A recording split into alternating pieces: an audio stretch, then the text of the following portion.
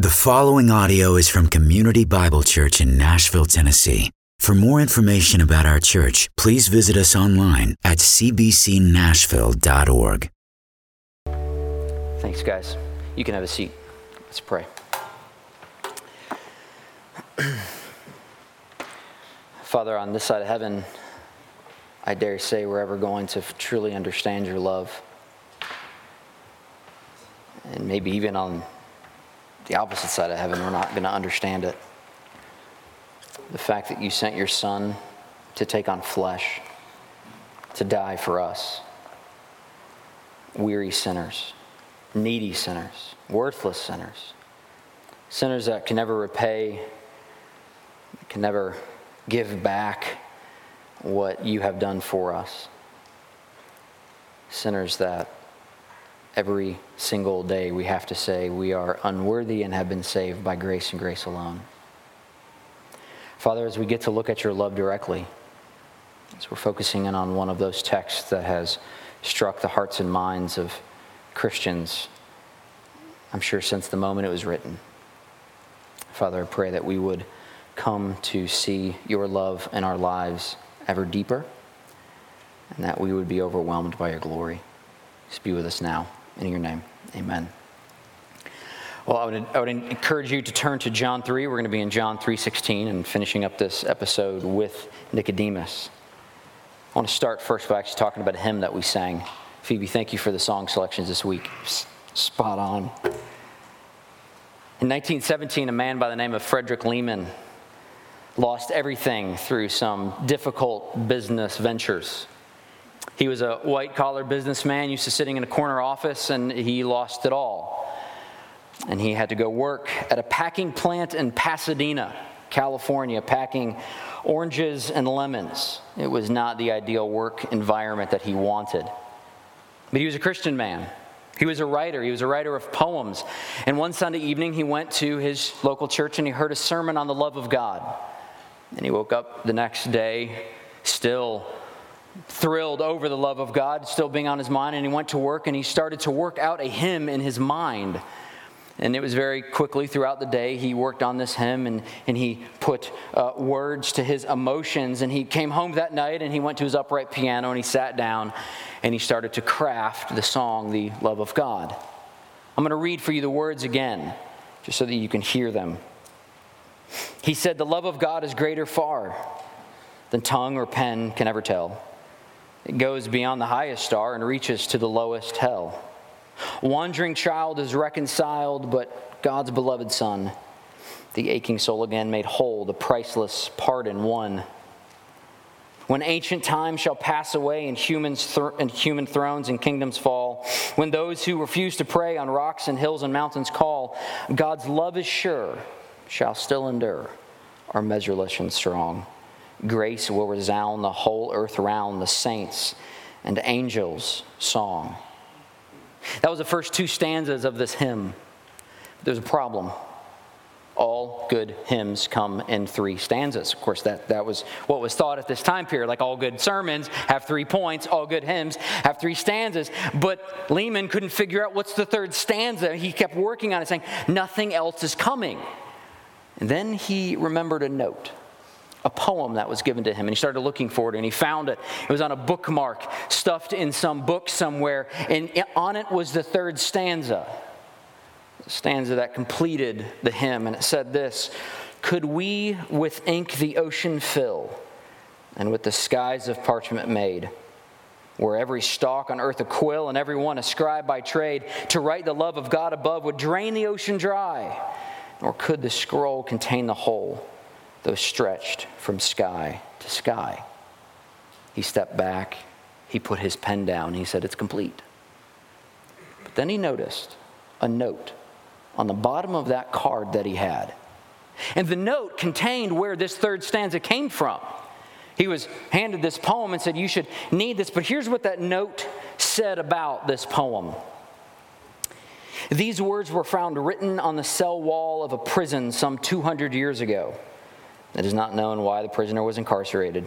Neither is it known if the words were original or if he had heard them somewhere and decided to put them in the place where he would be reminded of the greatness of God's love. whatever the circumstances. He wrote them on the wall of the prison cell, and they sat there as he waited to die. Those are my words. In due time, he died, and the man who had the job of repainting the wall were so impressed by the words that before their paintbrushes obliterated them forever, one of the men jotted them down, and thus they were preserved, and ended up on that note in Lehman's office and in the song that we sung this morning. The third stanza came from a prison cell. Perspective changes everything. One person's trash is another person's treasure. One person's starting point is another's victory. One person's simple view is another that is complex. One person who sees something every day and takes it for granted, the other, they're profoundly impacted by the sight. The phrase, the love of God, is one of those subjects that our perspective changes how you hear it and respond to that benediction on your life. The phrase, the love of God, or God is love, is thrown around on a whim. It's heralded and inspired, so it inspires many and is used often. And it's probably with good cause one of the most used phrase to describe God. God is love. Then there's the verse that it comes from. The verse that we get to look at today, the verse that is, as I said at the beginning of the service, the most famous verse of all the Bible, John 3:16. For God so loved the world that he gave his only begotten Son, that whoever believes in him shall not perish but have eternal life. The church and the unchurched know this verse. It is ubiquitous with the Christian message. God is love, and he so loved us that he sent his Son. It's quoted often, and it's assumed by many. But there are some, actually, that when they hear it, when they hear about God's love, when they hear about what Christ did and what God did, they think to themselves, I am unlovable. I have done too much. I have rebelled too often. I have passed the point of no return. I cannot be loved any longer. Worse still, in our functional theology, we approach people with the idea that they are unlovable. We think that there are some their sins are too detestable to be brought back, that they have gone too far, that they are past the point of love. But I want to return us to that jail cell with that anonymous prisoner, as he wrote those words on his cell wall, looking at them every day. Imagine what was going through that prisoner's mind when he wrote them there, as he considered what he did that landed him in jail, as he dealt with the guilt that was surrounding his life, as he was thinking about the pain every day, knowing that every day is going to be the same, sitting and waiting to die until it's his last day, waking up each morning with the hopelessness, knowing it's never getting better, knowing he's never getting out, knowing he will always be a prisoner. And yet he had the perspective on God's love that he could write the third stanza. That if we could fill the oceans with ink, and if the skies of parchment made, if every stalk on earth a quill, and everyone a scribe by trade, to write the love of God above, it would drain the ocean dry. Nor could the scroll contain the whole, though stretched from sky to sky. This prisoner was in the right place to offer us the perspective of God's love that we need. So this is what we're going to see this morning. In John 3:16 through 21, we're going to see that if we don't first see ourselves as a condemned sinner that we are never going to appropriately comprehend the measureless love of God. With that, I want to read our section for us, and then we'll jump into it. John 3:16. For God so loved the world that he gave his only Son, that whoever believes in him should not perish but have eternal life. For God did not send his Son into the world to condemn the world, but in order that the world might be saved through him. Whoever believes in him is not condemned, but whoever does not believe is condemned already, because he has not believed in the name of the only Son of God. And this is the judgment. The light has come into the world, and people love the darkness rather than the light, because their works were evil. For everyone who does wicked things hates the light and does not come to the light, lest his work should be exposed. But whoever does what is true comes to the light, so that it may be clearly seen that his works have been carried out in God. This has been an interesting passage to study this week, and I've gotten the opportunity to study it a couple times in the past. And as one commentator has said, this might be the most distorted verse in the entire Bible. Distorted because there's a lot of different perspectives that surround this. A lot of people approach this text with different perspectives, but I would say that if we don't approach this text with the right perspective, we're going to misunderstand it. But I want to have a note about this passage even before we jump into the content and details of it. Maybe in your Bible, this passage is still in red. I have one of those red letter Bibles where Jesus' words are in red. I have to say that is a assumption. I want to say it's more than a guess. It's the assumption on the translator's parts of what Jesus said and what the gospel writer said. And this section, actually, 3:16 through 21, while it's in red in my Bible, is considered by most of the commentators not to be Jesus' words. This isn't Jesus. John is not quoting Jesus verbatim like he would be quoting him in the rest of this section. Rather, there is a change of tone here and change of perspective. Instead of John quoting what Jesus said directly to Nicodemus, he's offering a description, an overview of what went down on the whole thing. And I offer that because that helped me better understand what's happening here. Think back. John is writing this gospel for a very clear point. He is writing it as John 20:31, the thesis statement of the book says, I have written these things so that you may believe that Jesus is the Christ, the Son of God, and that by believing you may have life in his name. And John wants to make abundantly clear, make sure that his readers understand what Jesus is saying in this episode. And so before he closes this down, before we leave Nicodemus on this dark night, he wants to remind us and make sure that we hear what Nicodemus heard. And so I don't actually think these are Jesus' words verbatim in a quotation, but they're still helpful nonetheless. Now, I say that, and I want to put some details around that. This is still the inspired word of God, even if it's John speaking and not Jesus speaking. God still inspired it. And here's why I want to just offer a few points of why the commentators think that this isn't Jesus speaking directly, but it's actually John. First, elsewhere in the gospel, John does this very thing. He offers a scene, and if you will, quotes Jesus, and then he'll offer this description of what just went down. Again, the conversation between Jesus and Nicodemus was very long. I mean, this was not a 7-sentence conversation. You can imagine they're sitting down and discussing these things. So this is John adding the synopsis to it all. The other reason why they think this is a description is Jesus doesn't ever refer to God in the formal tone that's here in John 3:16 and following. This word here, for God so loved the world, there's a formality to it. When Jesus refers to the Father, there's an intimacy. He goes, this is my Father. So if Jesus were to say this, it probably would come out, my Father loved the world so much that he sent me, which gets down to the third point. If Jesus actually said this, he'd be speaking in third person. Because there's times when he says sending the Son, he would say, he sent me. I just add this just so that we can be clear of what's happening. And as I said, this demonstrates understanding that John is writing this. It helped me at least understand the focus of this passage. This is what Nicodemus heard when he walked away from Jesus. This is what John wants us to make sure that we hear when we walk away from this episode. So, getting back to the text. Last week, we ended with the imagery of the Son of Man being lifted up.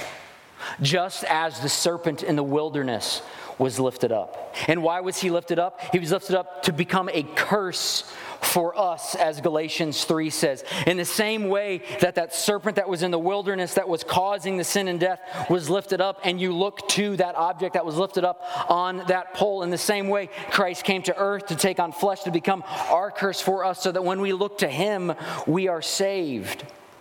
And this was offered in answer to Nicodemus' question, how am I able to be born again? How can I be saved? How can I enter and see the kingdom of heaven? And Jesus' answer is, look to Christ.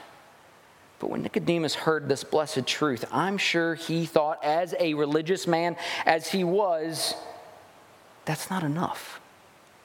There needs to be more detail added to that. There needs to be more training. There needs to be more religious practices surrounding Jesus, that can't be the complete gospel message. Look to Christ. Where are all of the other details?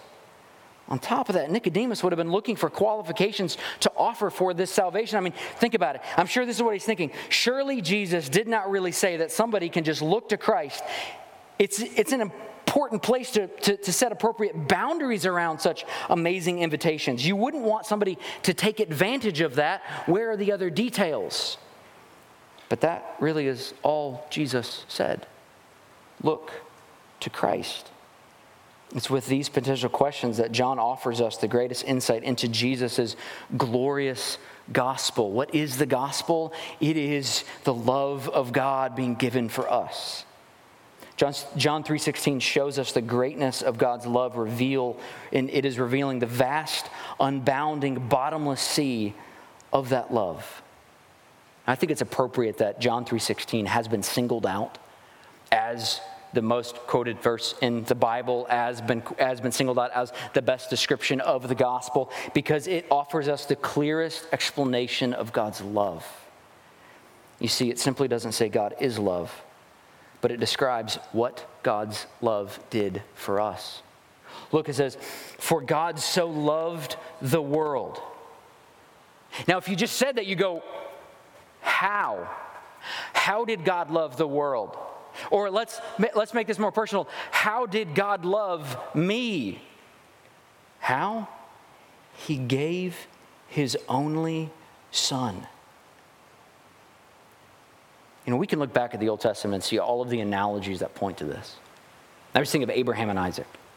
He gave his only son. The thing that Abraham and Sarah tried so hard for, were so disappointed in. Just think about the wait where they sat there for decades after decades saying, "I do not have a child." And then God miraculously, well past Sarah's childbearing years, gave them a child. And then God looks to Abraham and says, "Go take that child, your only child. He's only got one of these. And go sacrifice him to me." And Abraham is going, "Okay, I'll trust that, but I've only got one of them, God."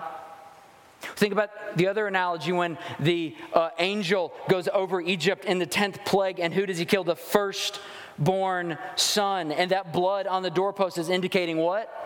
When God's only son, firstborn son, only son, dies and takes on that penalty, his blood is going to cover our sins. So here, God so loved us that he sent his only son to die for us. You know, there are all sorts of things that we hold tightly to on this earth. Possessions and positions and dreams and experiences and physical objects and relationships and connections. And we all hold those things in tandem, but when life starts throwing us curveballs, when life gets tough, we quickly realize we can't hold everything as tightly. We can't hold equally tight to everything. You see, when life gets tough, we start playing the this or that game. What am I willing to sacrifice? What's most important? And what is most important rises to the top. I mean, if it's either wealth or health, we're going to pick health. If it's to be rich and miserable or poor and happy, probably going to be happy. If it's to achieve your goals, but you can't share it with everyone, you're probably going to maybe adjust your goals and bring people with you. If you are going to keep everything for yourself, or are you going to help the next generation? When life gets tough, those things that we hold most important rise to the top. And as parents, children always go to the top. As a parent, as we look at our child who is flesh and blood, we want to fight for them to grow and to mature and to set out and to live a fulfilled life. We are going to do whatever it takes for them to have the best life that they can. But that's not how God operated. Instead of fighting for his son, God made the choice that none of us would make. God chose to love the worst sinners ever over the life of his son. How do I know that? Because it says whoever. The one thing that shines from this section is it is very clear. Whoever believes can be saved. It's happened 4 times in the section. The first one happened last week in 15. It goes, whoever believes. In 16, it says, whoever believes. In 18, it says, whoever believes. In 21, it says, whoever does what is true. Jesus' points here is very clear. Whoever believes can be saved. You know, this goes back to the first point that Jesus made with Nicodemus. It's not about your family tree or your social status or the list of accomplishments. It's whoever believes will not perish. Our human categories of ranking don't determine when somebody is good enough to enter into the kingdom of heaven. It's not about what you do. It's about the fact that God sent his son for all. This was shocking to Nicodemus when he heard this. This is why John wants to make sure that we get this.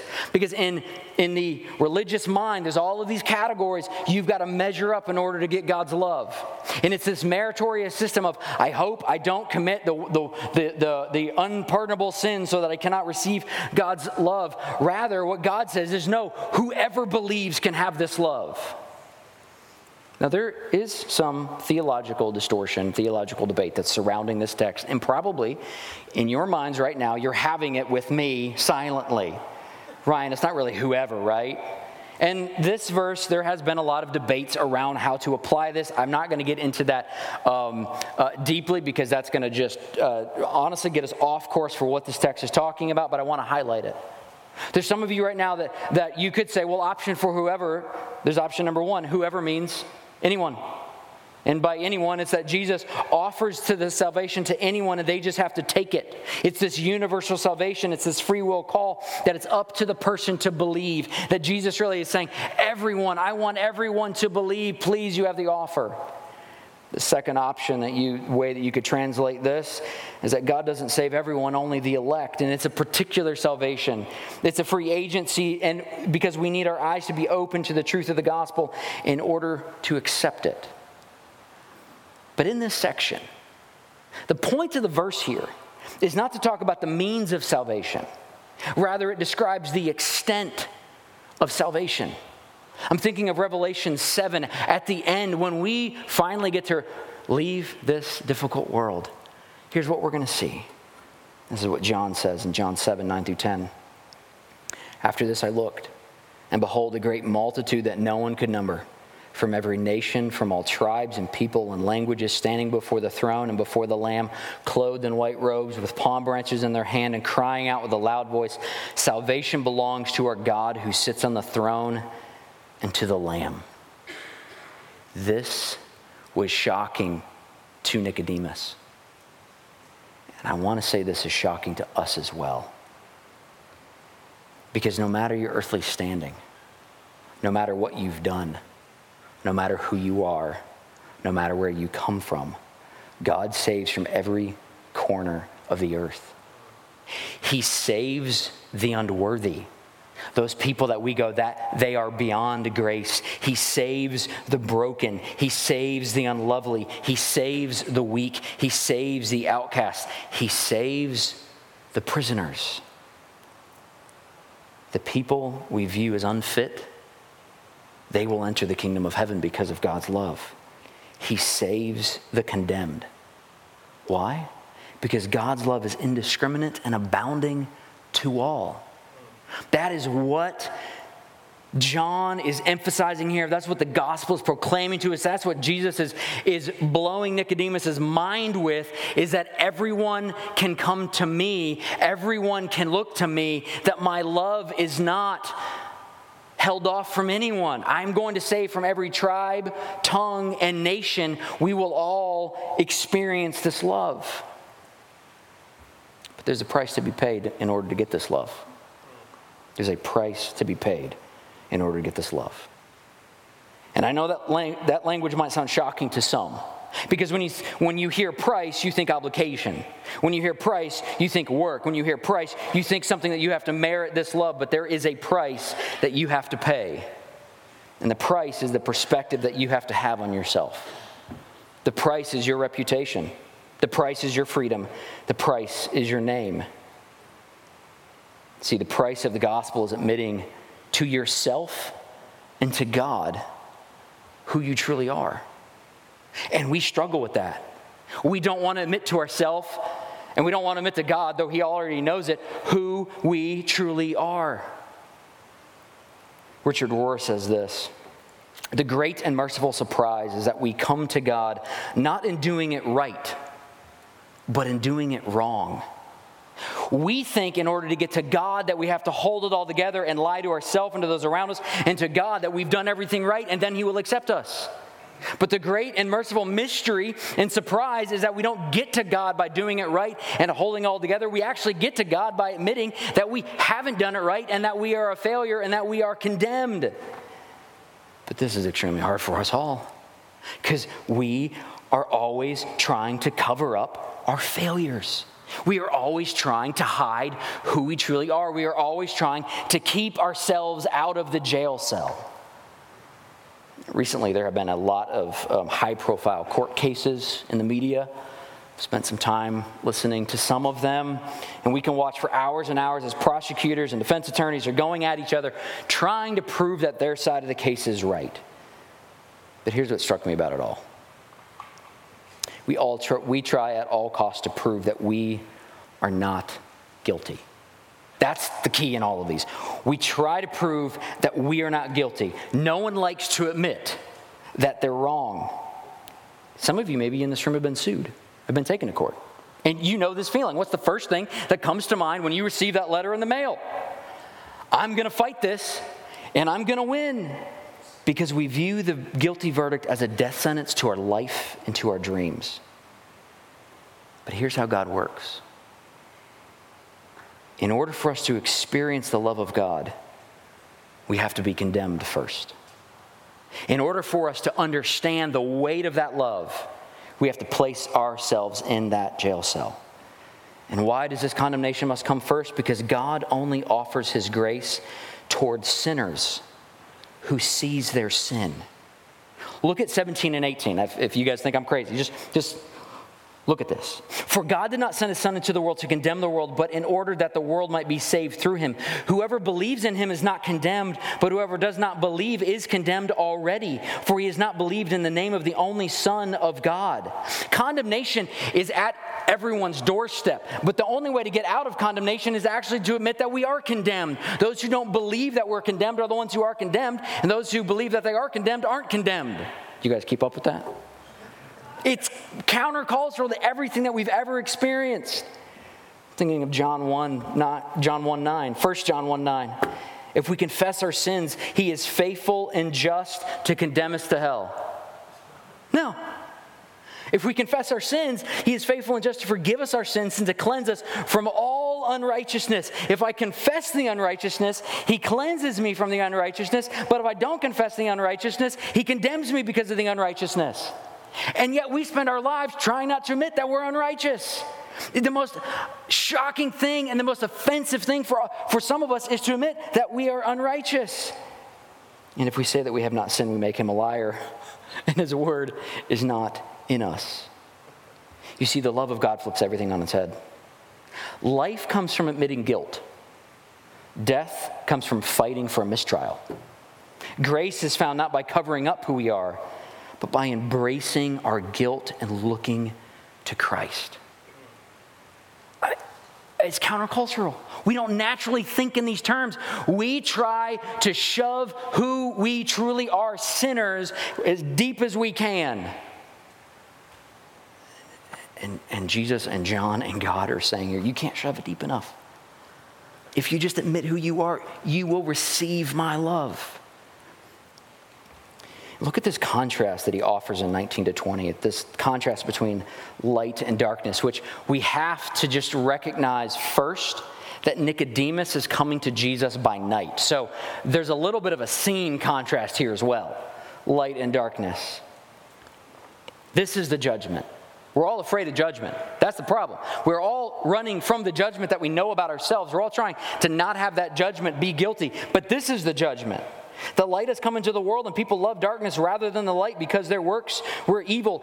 Keep me in the darkness, because if I'm in the darkness, you can't see the dirt and the sin on me and in me. For everyone who does wicked things hates the light and does not come to the light, lest his works should be exposed. But whoever does what is true comes to the light, so that it may be clearly seen that his works have been carried out in God.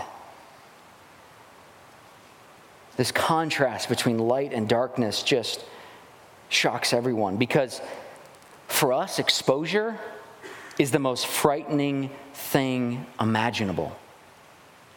Like, I know this is, I don't think this is how it's going to go down in heaven, but one of the things that in eschatology, in the end time sense, that was always brought up was that there's going to be a point in heaven when there's this screen and all of your sins are going to be played before God, and you're going to be judged by all of your sins.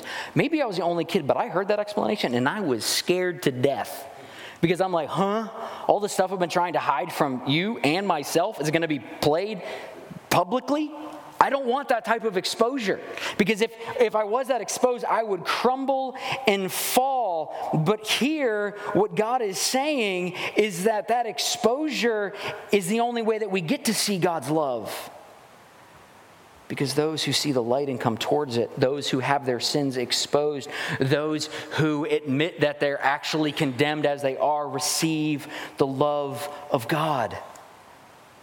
Or the other way to say it, if you're not willing to admit that you're guilty, you can't be pardoned. We so much want to keep ourselves in the guilt, in the guiltless category and in the innocent category that we think if we are called guilty that there's no hope. Rather, God says, no, you have to be called guilty in order for me to pardon you of your sins, in order for me to save you from your sins. You see, this judgment causes us to focus attention on the darkest aspects of our life. That's really what we're hitting at here. I am trying to get your brain to go, does that mean I have to admit that thing that I do not want to admit about myself? But in doing so, in focusing on the darkest aspects of your life, it opens a door to a second, unexpected narrative that is full of hope and promise. Here's a poem for you. I'm going to try to say this correctly. I've been working on this one. This is from Emily Dickinson. It's poem 816. A death blow is a life blow to some, who till they died did not alive become, who they have lived had died, but when they died, vitality began. It highlights that death is not the end. It highlights that death is only the beginning. So many of us run from admitting defeat because we think that death and admitting defeat is death to us. But what the gospel describes to us is when we admit that we have died and that we are guilty and that we are condemned, is when God's love comes in and speaks to us and says, you are now alive in me. So I want to go back to the hymn that we started. I want to go back to that anonymous prisoner who's sitting in that jail cell. And I said that perspective changes everything. And I think that if we do not see ourselves as that prisoner sitting right next to him, just as hopeless as he is, we are never going to truly feel and understand the weight of God's love. That means for some of you, that means that you have to stop running from admitting who you are to yourself and to those around you. Because the starting point of all of this is that you quit running from the verdict that has already been applied to your life. God knows who you are. It's not a shock to him. He knows your sin deeper than you know your sin. So in that running from the love of God, the only thing you're running from is the verdict that he already knows. But what John 3:16 in this passage declares to us is that verdict, when you come to him and go, I am a guilty sinner and I am in need of your love, what the other verdict is I love you and will offer that to you. I read this book several years back. It's by John Zoll. It's called Grace and Addiction. I can't recommend this book enough. It's written about the gospel and AA. And it was recommended to me, not necessarily because of any AA issues, but because of the description of the gospel as it relates to AA and being an alcoholic. It does a wonderful job of highlighting our collective need for salvation. And so whether you're an alcoholic or not, you are a sinner. And so all of us can walk in here and go, hi, I'm Ryan, and I'm a sinner. And it's been, hopefully, no time at all since the last time I admitted that. Because we all, whether alcoholic or not, are in need of redemption. And I want to quote from it. This is talking about the first of the 12 steps from AA. And it says this: the first of the 12 steps requires the admission of powerlessness. The addict cannot access sobriety without traveling through that ugly door. In a practical sense, that means that the addict who is not in a state of despair about their plight must be made to feel worse than if they are to find a lasting sobriety. He goes on to say that because one of the Christian traditions states, a Christian must be crushed by their inability to meet God's demands, i.e. the law, before he will turn to appreciate the gospel. Nicodemus, I pray, walked away from Jesus' discussion saying, if everything that I have done in my life has not merited me access into the kingdom of heaven, I don't think I can do anything more. Maybe I should just look to Christ. There are some of you in this room that have been trying so hard to get to that point when you can say, I have earned this. I now have access to see and to enter into the kingdom of heaven. And the last thing you want to admit is the depth of your depravity and that you are a condemned sinner. And to that I would say you're running from the wrong thing. Because in your admitting that you are condemned and a sinner, immediately after what you hear is, for God so loved the world that he gave his only son, so that whoever, regardless of the sin that you are afraid of admitting to, regardless of the life circumstance you find yourself in, regardless of the prison cell that you have to admit that you reside in, whoever believes in him shall not perish but have eternal life. I think for Nicodemus, just to sum up this entire section that we're closing out this morning, he came to see Jesus to fit Jesus into his religious system. He came to hear about new prophecies that could be applied to his well-thought-out traditions.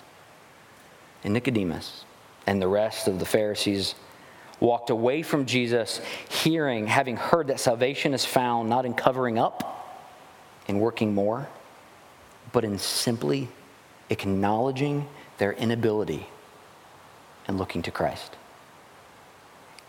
It's that simple. Simply acknowledging your inability to save yourself and looking to Christ. All the Christian traditions, all details that can be added to this thing called church, it's that simple.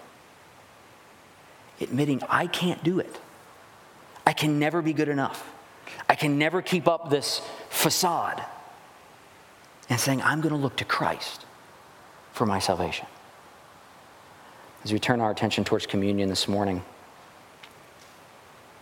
again, the table stands there as this reminder that it's not our body and our blood that saves us, sanctifies us, covers us. It is Christ. Because we're all condemned. We're all guilty. We are all in that jail cell waiting to die, and yet the communion table looks to us and says, you have hope, because God sent his son into the world to die for needy sinners. Let's pray, and we can take this together.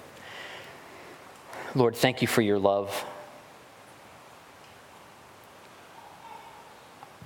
I dare say we will never understand it. We will always be learning of its depth more and more. But Lord, impress upon all of us, regardless of what we have done, the pursuits that we are in currently, the shame that we carry. There is nothing that can separate us from your love.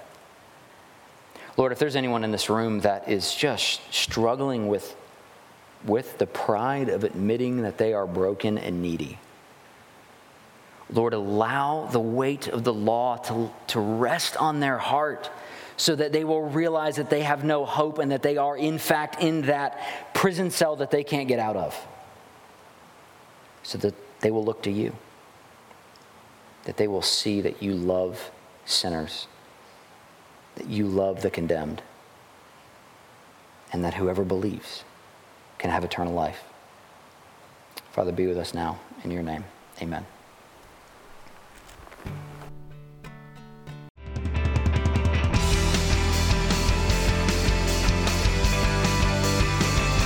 Thank you for listening to this audio presentation from Community Bible Church. For more information, please visit us at 6005 Edmondson Pike in Nashville, Tennessee, or online at cbcnashville.org.